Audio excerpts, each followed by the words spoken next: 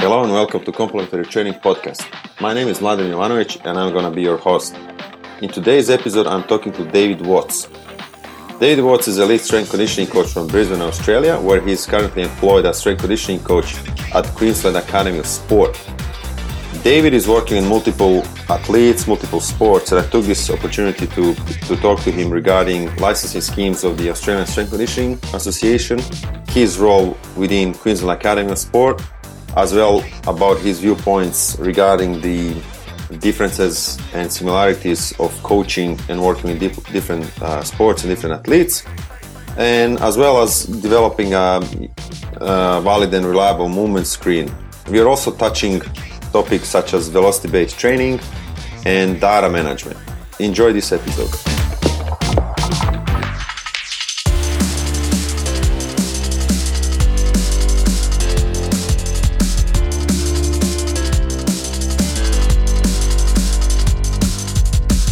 This episode of Complementary Training Podcast is sponsored by Smartbase. Smartbase platform is truly unique athlete data management solution for professional, college, Olympic sports, military, performing arts, and research. Smartbase encapsulates the ability to integrate all forms of data from many different sources of technology such as GPS, Omega Wave, EliteForm, and many others. It has unparalleled reporting features, offering the user access to any data in the system within 3 clicks of the mouse. Available on Mac, PC, and mobile apps with or without internet.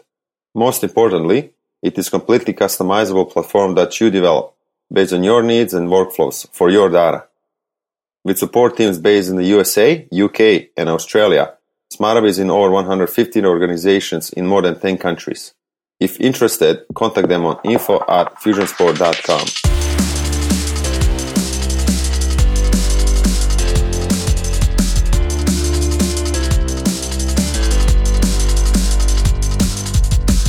In episode 3 of Complementary Training Podcast, I'm talking to David Watts.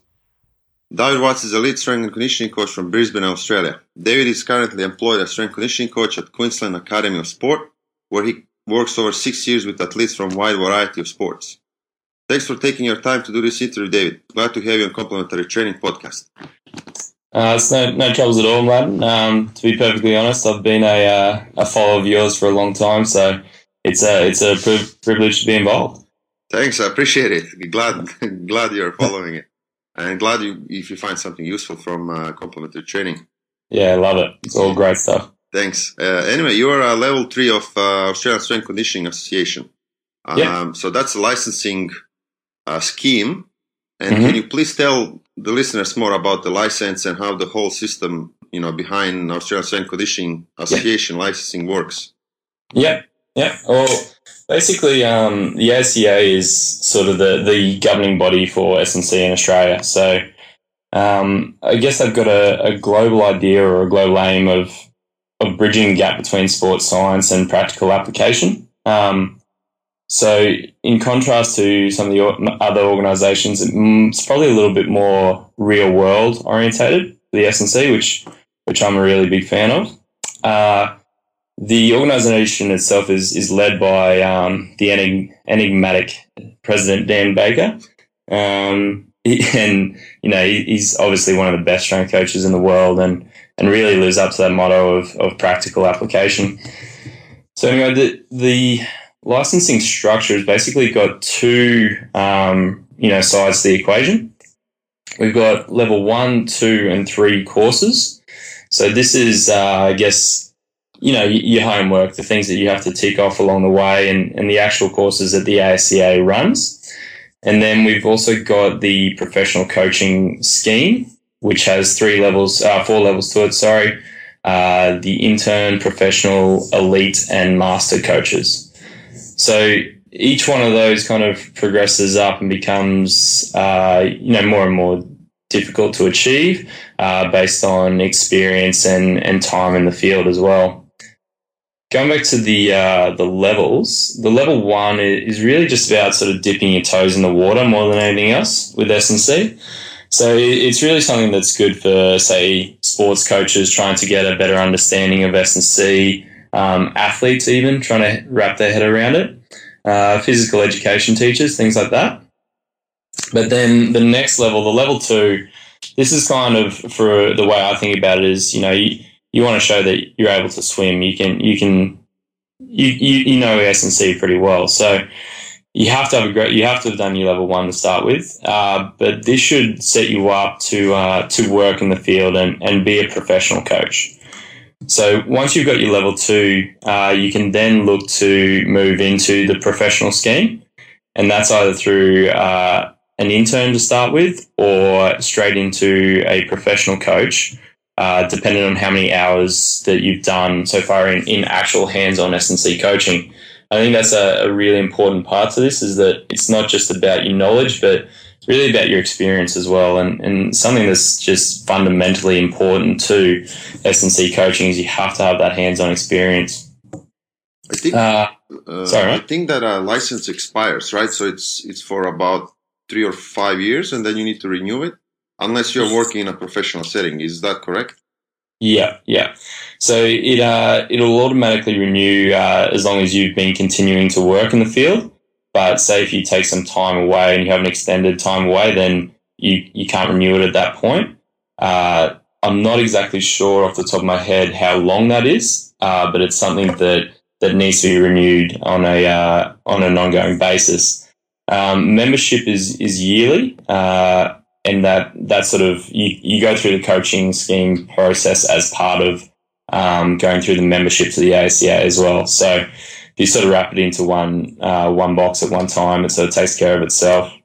Yeah, makes sense. Yeah. But then the final level, the level 3, is really sort of directed at those coaches who've been around for a reasonable amount of time. They've developed a large sort of knowledge base to build from, and the level 3 is really that high level coach, where we're looking for something more than just the permission to play. We're looking for someone who's really going above and beyond the norms in the field. So you have to be working in a high performance environment, and you have to have done your level 2 as a minimum, but then you also have to apply to the ASCA to undertake that course. So that level 3 is actually changing a little bit at the moment. We've actually been working on some of the material to change how it's actually assessed. So it had previously been basically a 40,000 word workbook, effectively, where you are reflecting upon your practices in the S&C field. But it's going to change a little bit. We haven't completely finalised that as yet, so I can't sort of speak to that anymore. But hopefully it should be, probably think of it this way, it's going to be a little bit harder to get into the course, but then it should also be a little bit easier to complete the course. Yeah, so you're currently level 3. How long does it took you to reach that level? So I did my level 2 in 2011, and then an opportunity came up to do it in 2014 to attend the course. So I attended the course with a colleague from QAS, Michael Davey, and following that, it was probably a year of sort of head down, just knocking off 1,000 words, as I could, when I could. And then, delivering it back in. And then the actual, I forgot to mention the final component of the level 3 is to be able to sit down and defend your workbook as well. So you have to be able to justify everything that you've done in that workbook and show that in front of a group of 5 other level 3s that, you know this inside and out, and you've got a real appreciation for what you've written down. Yeah, it sounds like a really good scheme, and what we are trying to do at the moment, we might try to organize a Serbian Strength Conditioning Association and try a partnership with the Australian organization and use some of the schemes and models there, which I find really, really unique and quite, I would say, interesting. And they actually make you continuously learn and actually work in the field. So something that we are actually really looking for. So you are currently with Queensland Academy of Sport. So you've been there for more than 6 years, right? And can you tell us more about the experience there and your current role? Yeah. Look, first and foremost, I got to say that QAS is an amazing place to work, and we are really, really fortunate with the support that we get from the Queensland government and also from our higher managers to really have a great facility and a great place to grow and develop. Primarily, the Queensland Academy of Sport, we work with developmental athletes who are along the high performance pathway to getting towards a national team program. We do also obviously work with Olympic athletes and national team athletes, but probably they would make up maybe 20% of our total athletes, whereas most of them across the board are developmental in nature. Getting started with the QAS, I guess I was an athlete to begin with, so that that kind of helped in terms of knowing some people there. But went through the interview process for an internship at the end of my third year of my undergraduate degree, and did 3 months of sort of unpaid interning under Dr. Anthony Georgie and Kieran Young, probably two of the best mentors I had along the way. And this is the stuff that I think still really valuable. It's just being around, asking lots of questions, and I think it's going to play a part in S&C for a long time to come. And it's just the high performance nature of it. You've got to be able to accept that there will be unpaid, voluntary type stuff that you need to do to gain experience. But following on for that internship, I took on a role working with under-20 footballers, women's under-20 footballers, and this was under Michael Davey.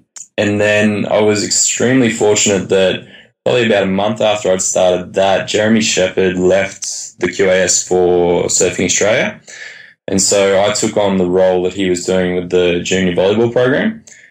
So that was a pretty intimidating start to step into the shoes of quite possibly one of the best guys in the field. But that's where I got my start with the QAS, and then since then I've really just been building up, working with a bunch of different sports, and I'm now at the point where I'm a senior S&C coach in our physical performance unit, and I do a few sort of side projects with the academy as well. I'm sort of playing a large role in the implementation of the Fusion Smarterbase system. And this is an extremely challenging role to play because we service so many programs. So trying to roll the system out across 20 sports takes quite a lot of legwork and a lot of communication, but really, really extremely valuable stuff comes from it.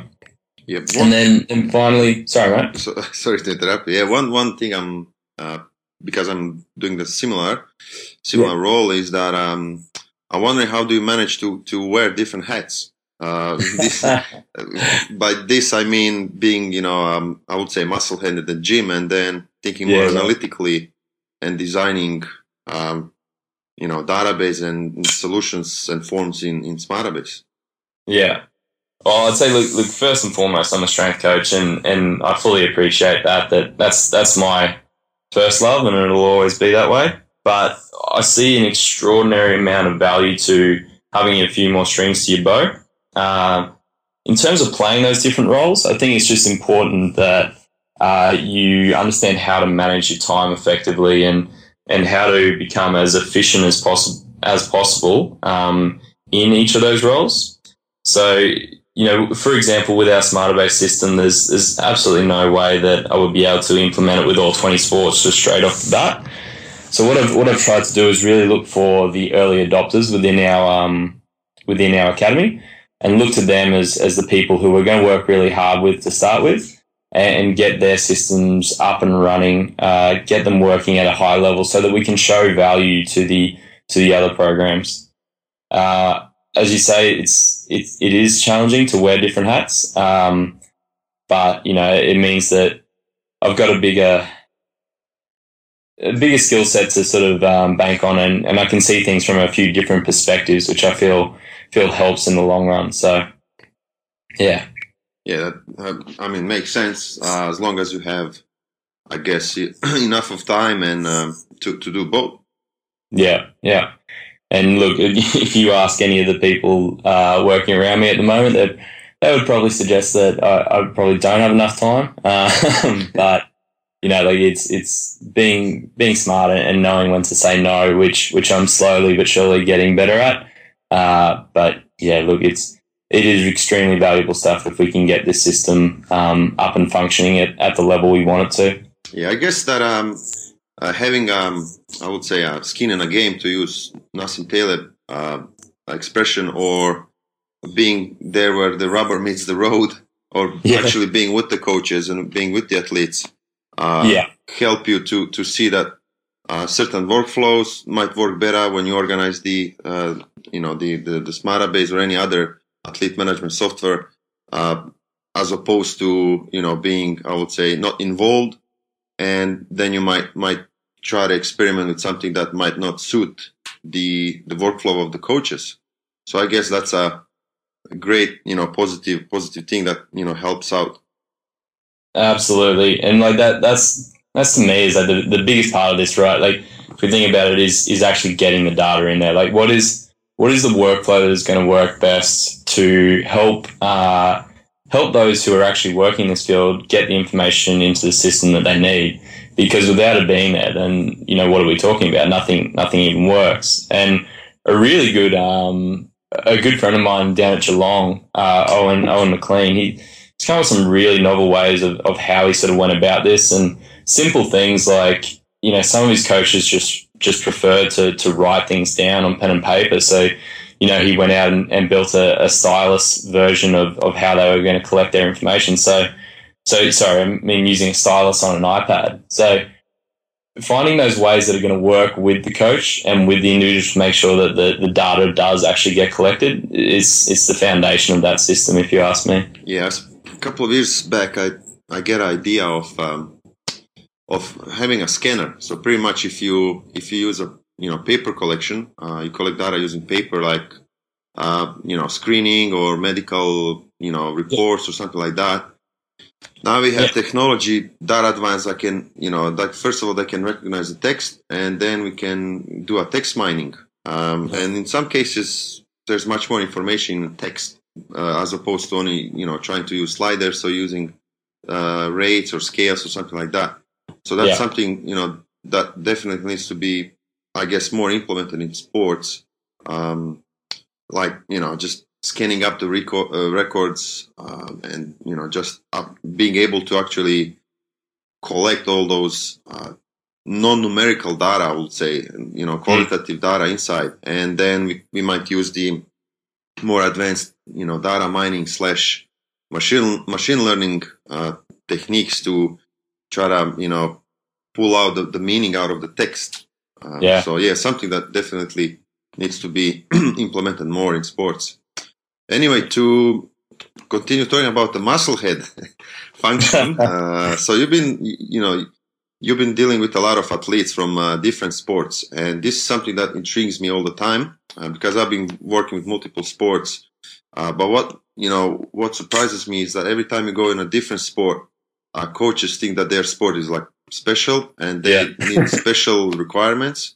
Yeah. And out of from your experience working with different sports and different coaches, what are your thoughts on similarities and differences when it comes to physical preparation? Yeah, I mean, I think you've already alluded to my general thoughts on this, and you hear it so often, like when you step into a new role with a new sport, is my sport's different, it's special, it's something that you need to consider this.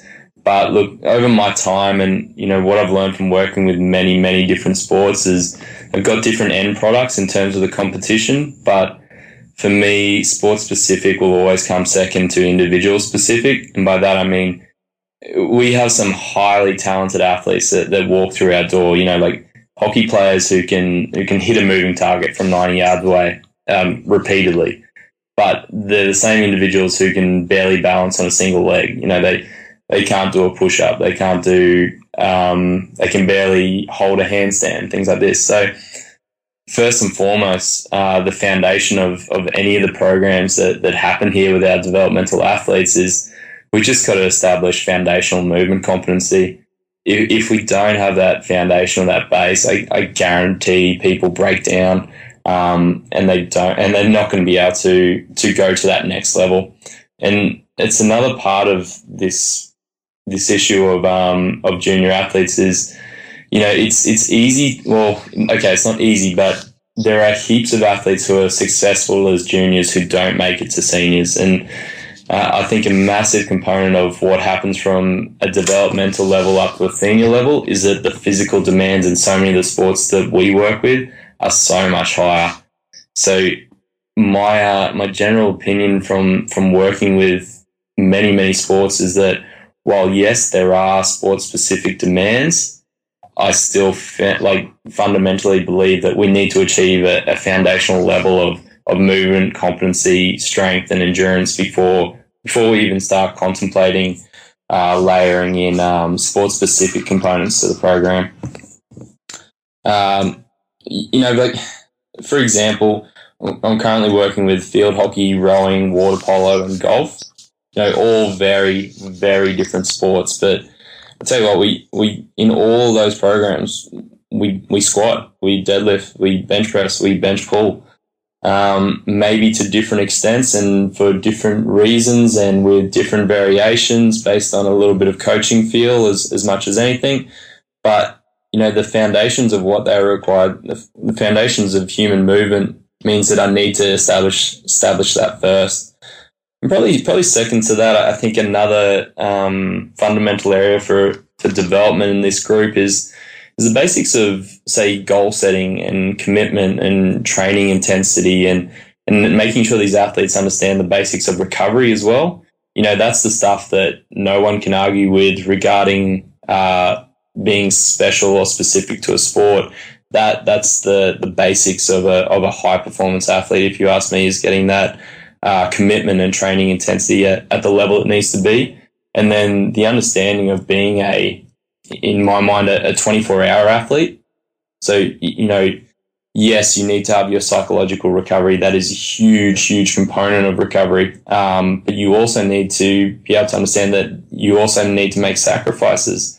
And some of those sacrifices are things like, having a regular sleeping pattern, eating properly when your social group doesn't eat in the same way as you do.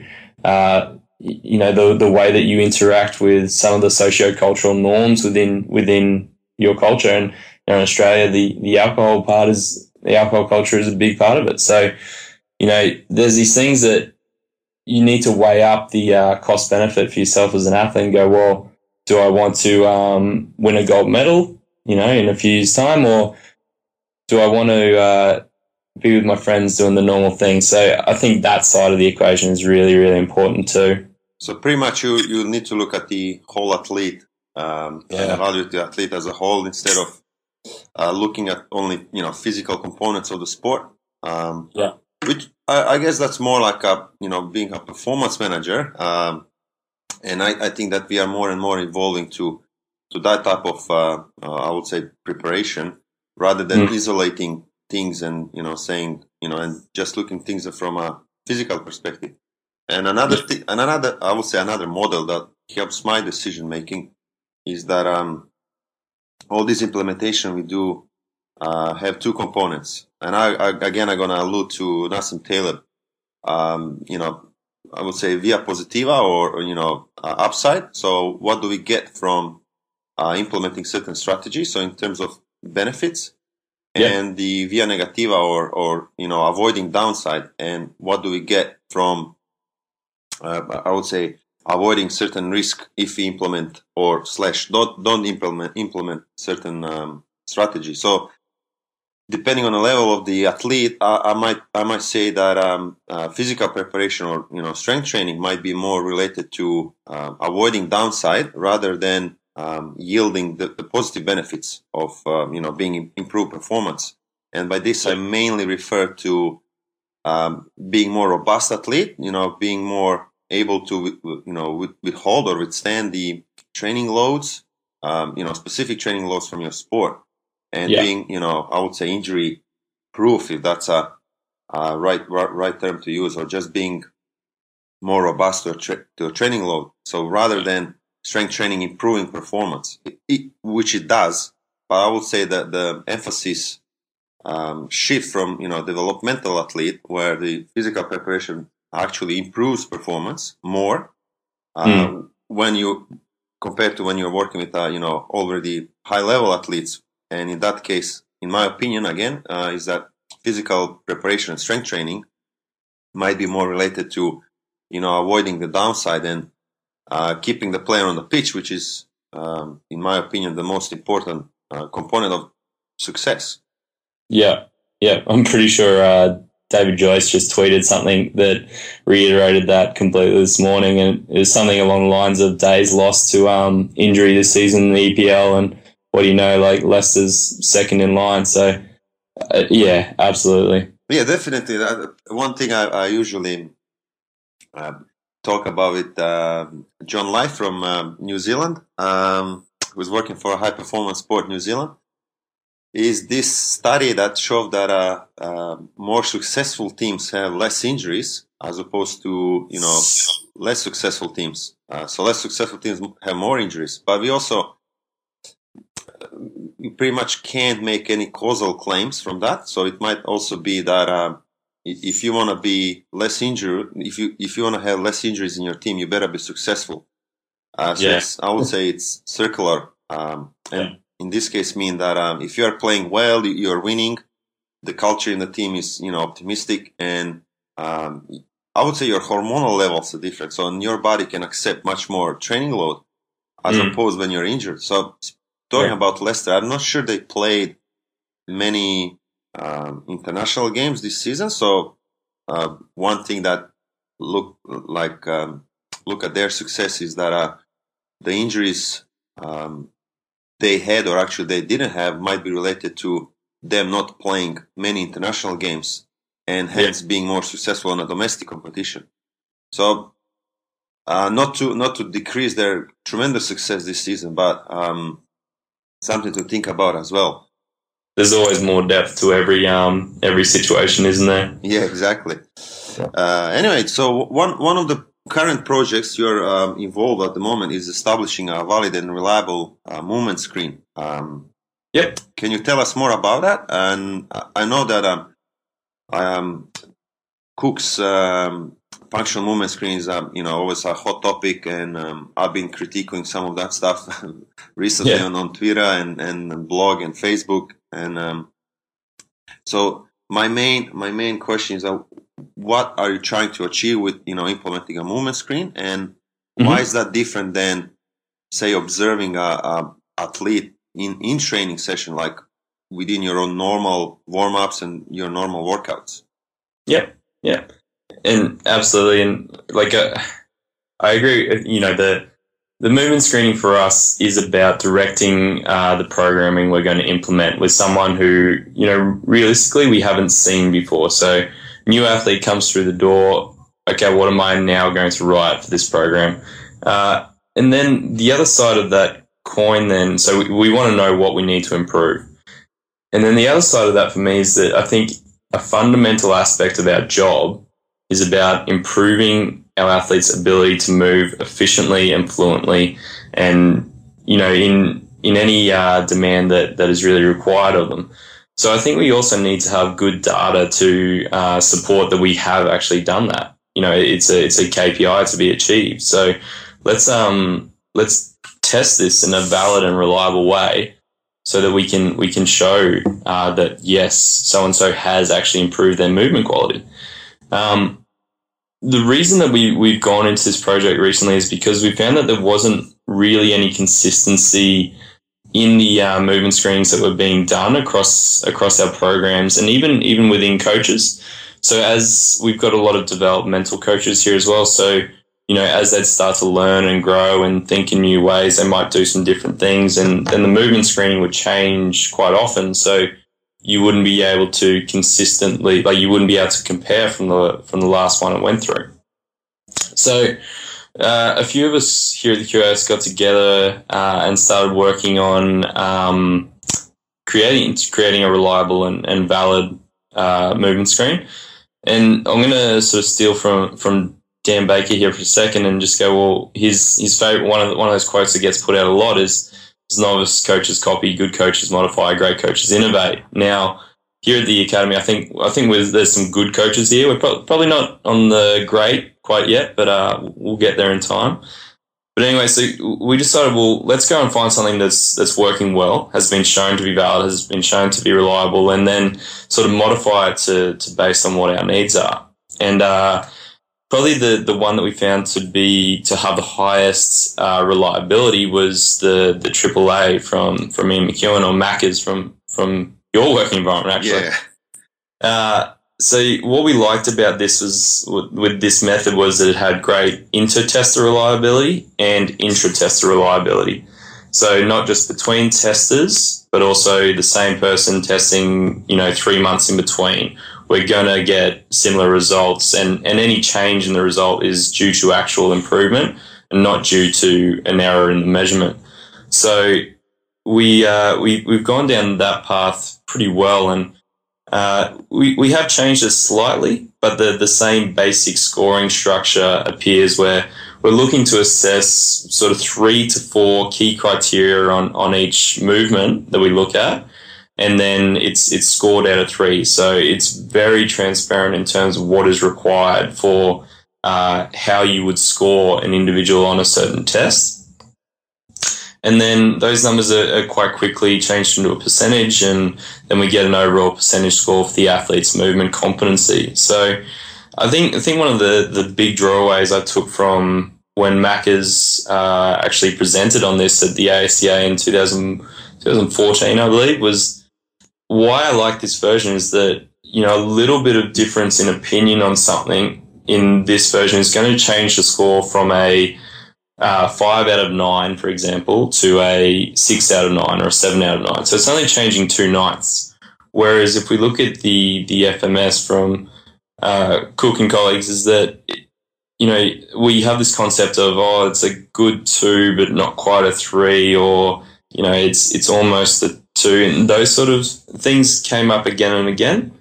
So I like this method because it's much easier to determine the same score and keep it consistently moving forward. And then the last thing we've kind of done with it is just to add on the one an extra piece to it, is that, well, we should be able to get our athletes to a point where they can single leg squat, overhead squat, lunge, push up, chin up with impeccable technique, So there is the point where you get to a stage where you go, well, what's the point of movement screening these guys if they can do those things well? Like, I know they can do these things well. I see them do it in training all the time. And then instead we can look to use maybe some more performance measures on top and go, well, okay, we've been assessing overhead squat with a dowel, with a broomstick. Now let's step up. So the next level of this assessment then is, well, what happens if we put load above your head? What happens if we put more load above your head? Okay, now do it in a dynamic fashion. Can we do a snatch balance with impeccable technique, holding the same positions that we required in the overhead squat? Can we now do a hang snatch using half of your body weight and, hold that for reps? So we wanted to get to the point where, yes, we're absolutely showing that we take an athlete who can barely stand on a single leg all the way through to doing some highly, highly demanding exercises that require not just movement capacity, but the ability to generate force, to generate it quickly, and to be stable when you do that. So we wanted to work across the spectrum and also assess it in a valid and reliable manner.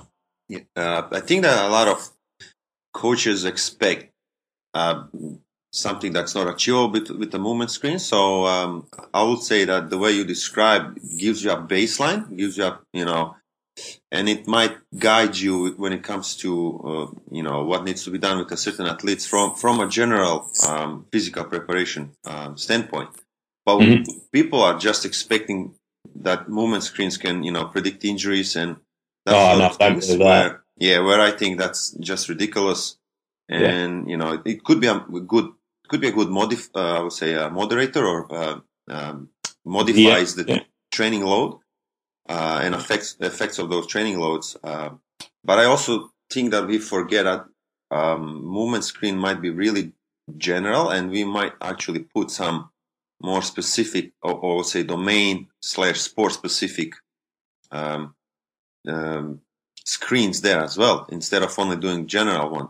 As long as if one of the goals might be to try to predict the injury, if that's even possible. So my question will be, how does this screen differ from sport to sport? And just to connect to our previous question we had about the similarities and differences between sports. Yeah. It's something that I'm a big believer in is maintaining that creativity and flexibility between coaches. So part of this, the way that we've set it up is that, basically you choose the exercise and you choose the 3 movements, 4 movements, 5 movements, whatever you want for your sport. And they can be specific to the demands of it. Say, for example, if we're working with swimmers, obviously there's going to be a chin-up stream in there, and there's going to be some trunk control stuff in used in that screen. But then it shifts when it goes to another sport. In terms of field hockey, we now need them to be able to hop and stick exceptionally well. So there's got to be that measure in there, and then there's got to be single leg strength. So what I like about this method is we're not saying that there's 3 specific exercises that get used across the board, but you can interchange based on the demands of the sport. So it's more modular. Yeah, that makes a lot of sense. Speaking about the estimates, you're also using a velocity estimates to help you monitor and program strength training in the gym. So what equipment are you using, and how does this affect your programming? Yeah. I would start by saying we're probably pretty new into this overall. So we're still sort of wrapping our head around it, but we've really tried to look to those who've already done quite a lot in this area, like yourself. Basically, we've got, in terms of hardware, we've got a system produced by a company called EliteForm. Basically, it's a unit that sits on top of our squat racks, and it's got two cameras attached to it. And these cameras are able to determine where the bar is, and based on its movement, then output a velocity for us. What we've been finding is it's actually really, really good with our average velocity stuff. So we've looked to validate that against Vicom and also against LPT and Forceplate, and found it to be really good with our average velocity. So in terms of how we're using it in our programming, I think the one really, really valuable tool for me is knowing when an athlete has actually achieved an RM, or if they've still got a little bit in the bank. So going off the numbers that are out there at the moment, with the sort of 0.3 meters per second for average velocity on our squats and deadlifts, that's probably the main area that I'm using it. And then with our bench press of going, well, an RM is effectively going to happen at about 0.15 meters per second. So for me, it's really good to know, well, what intensity are my athletes actually working at? Are they working maximally, or are they working sub-maximally? Or further to that, it could be that I actually do want them to work not at a maximal load, but I want them to work within specific velocity bands. So I might dictate things like within our bench press today, we want to move a little bit faster. So I'm going to set the band a little bit higher to be, I don't know, for example, 0.3 to 0.4 meters a second. Now the load then becomes determinant on what they can move at that velocity. So at all times, my intention of movement is as high as possible. And, then that's quite, what I like about it is it gives some immediate augmented feedback to the athlete. So this is information that isn't intrinsic to the movement. It's something that gives them a little bit extra to go, hey, you actually are moving that 80 kilos faster than you were last week. You are getting better. Or, for example, we could talk about the load that they can get to over time with their RM is now getting higher, and I know it's now a true RM, or maybe we've got a little bit more in the bank at your previous RM. So I like the velocity stuff because it just gives me another way of knowing, adding a little bit more evidence to say, is someone better or is someone worse, and how much so by. In terms of creating instant feedback, Mm-hmm. what exercises do you do, and what type of feedback are you giving? Is it say height, mean, velocity, power, and are you? One thing I'm interested in is creating this, I would say, gamification between individuals or teams within teams. Yeah. So the boys can actually compete between themselves in certain metrics. And it's always tricky to create, I would say, equal playing field for heavier guys and stronger guys when it comes to velocity and power estimates. So I'm wondering if you implement similar strategies and try to create like a leaderboard and try to kind of give more gamification, to use this term, and try to create more game-like strength training. And in my experience, it works well with team sport athletes because they're coming from a culture of competing between themselves, and where gym work is quite, I would say, plain for them. I'm talking mostly about soccer players, and creating some type of competition where two teams or sub teams can compete can increase the I would say motivation and increase the intensity in the gym. Have you been using something along those lines? Yeah, like Elite Form's actually got a really, really good setting within the system that basically you just set it to enable competition. So now, like most of our athletes' programs have got individualization within them. So we might not have everyone doing exactly the same exercise, but say, for example, most of our squad is going to squat on a certain day. What we started doing was we just enabled competition, but as you said, we just had it at absolute numbers. So there's within our rowing squad, there's the heavyweight guy who is a long way ahead of the rest of the group, and just day after day after day he was winning this competition, and the name comes up across the tablet in front of the guy's screen. So and so is winning again today. So we had to be smart about that and adjust it back down to an average velocity for the percentage of load that they were asked to lift for that day. So we've got that prescribed load based on percentages of 1RM. And then we were enabling competition for them to compete against each other in real time using average velocity as the marker. So how quickly can you move that bar? And you guys know that you are each working at the same percentage of 1RM.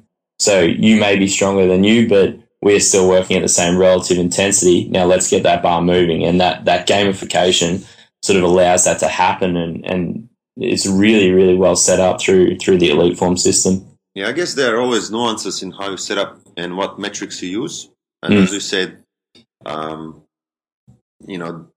different guys might be, different weights, and they might have different, strength levels, or beginners versus advanced. And I don't believe there's like a, cookie cutter approach to creating a leaderboard. And sometimes it can backfire. People think it's always good to provide feedback, and if the metrics are not, I would say, intuitive for the athletes, and they might complain, why is he first? He's stronger than me. You know what I mean? So and can it can backfire and actually say decrease the the engagement of the athletes. And I think we need to be a bit more smarter when it comes to just implementing the leaderboards and things along those lines. Yeah, absolutely. So using these technologies and all these different ones, and collecting a lot of you pretty much end up collecting a lot of data. So the question is, how do you, or if you automate this collection, and how do you make meaning out of it? So instead of standing there and collecting data, I would rather prefer coaching and data to be collected automatically. So can you explain a little bit about the system you're using, and how do you make meaning out of it, and how does this information affects your planning or decision making? Yeah, absolutely. The last point you sort of touched on there is like, how does it affect your planning and decision making? And I think that's fundamental to it, is that it's got to be actionable analysis. Like, I refuse to jump into collecting stuff just for the purpose of collecting stuff. Like, I don't see why you're going to invest energy when we're already time poor across the board. I don't know why you'd invest energy in collecting something when you don't have a reasonable outcome for it or how it's going to influence your programming. But in regard to how we're collecting our data, we actually did really, really well with the two companies that we're mainly working with, in Fusion Smarterbase and EliteForm. So Fusion were awesome in helping to set up this API that talks to the EliteForm servers and pulls down the data immediately from there and uploads it into our Smarterbase system. So there's no double handling of data anymore. What we had been doing was using the CSV reports from EliteForm and uploading them into Smarterbase. But this ended up being a reasonably time-consuming process. So like anything else, like you're talking about, we wanted to find a way to automate it. And unfortunately, those two companies were awesome in talking to each other and getting that to happen. So now we've effectively we've only really been doing this for about 6 weeks now. So we haven't done huge amounts with it. But in terms of what we can now do is that we're trying to create some dashboards. So it's nice and easy to jump into Smarterbase, click on it, click onto your individual athlete that you're going to look at and have a look at the trends in their strength training patterns that in their strength training that has happened over the last 6 weeks at a starting point. But then I'm really interested in having a look back at, over a longer period of time, what has happened with this individual and when have their test results then, what correlation has there been between what they've been doing in their strength training and when have their test results been maximized. So I don't think we do that particularly well at the moment, but this is sort of our next place is to go from sitting in Excel where we're all reasonably competent and doing our own things and, we've got our total volume load and we want to build that up, or percentage of 1 RM volume load, or whichever metric works for the individual. But then coming back to bringing us all into the same place, so then we can look at what's happening across our, 350 scholarship athletes to start to see some higher level things. So to go, across the board, this is what we know to be important. But then on the flip side of that, what I think is even more valuable is that we want to be able to have a far better understanding of the individual rather than just the group norms. Like a really, really cool Twitter feed is one called Research Wahlberg. It's basically Mark Wahlberg with research quotes posted on top of them. And one of my favorite ones is, I can work with the means, but I'd rather party with the outliers. And that's what we're looking for in elite sport. We're looking for outliers and we're looking for the ones who are doing the things that are allowing them to be successful. These outliers that are so far ahead of the group, like what is it that they are doing in their strength training that's allowing them to adapt and do really well? And I'm not sure we know exactly what that is at this point, but this sort of mass collection of data to put a lot of information around one individual, I think could help elucidate those findings a little bit more. Yeah, my current, I would say, pet peeve is this concept of implementing some of the agile practices from IT, and they mostly implement that from I would say from risk of uncertainty and actually gaining some benefits of uncertainty of the market, of the user needs. And I see a lot of potential implementation in how we organize our training. So what, as strength conditioning coaches, what we pretty much know is this, I would call it negative knowledge. And we pretty much know what, I would say our knowledge is more robust in terms that what we know that doesn't work. As opposed to what is going to work for a particular athlete. Yeah. So, and you need to pretty much experiment a little bit, create like a fail-safe experiments for each individual, and see what actually sticks. It sounds funny, but it's actually how it is in the real world. And having all this data that's automatically collected and as I like to call it, embedded testing. So you're pretty much testing during the workout instead of creating a specialized events. It can hopefully down the road can help you out identify certain patterns that might work for a particular athlete, and instead of just relying on anecdotal evidence and group averages. Yeah, exactly. So let's see what the future is going to bring. A lot of coaches are collecting more and more data. I'll say that next big step is going to be probably not technology. It's going to be more algorithms in identifying patterns or identifying actionable insights from all these tremendous data we are now pretty much focused on and collecting at the moment.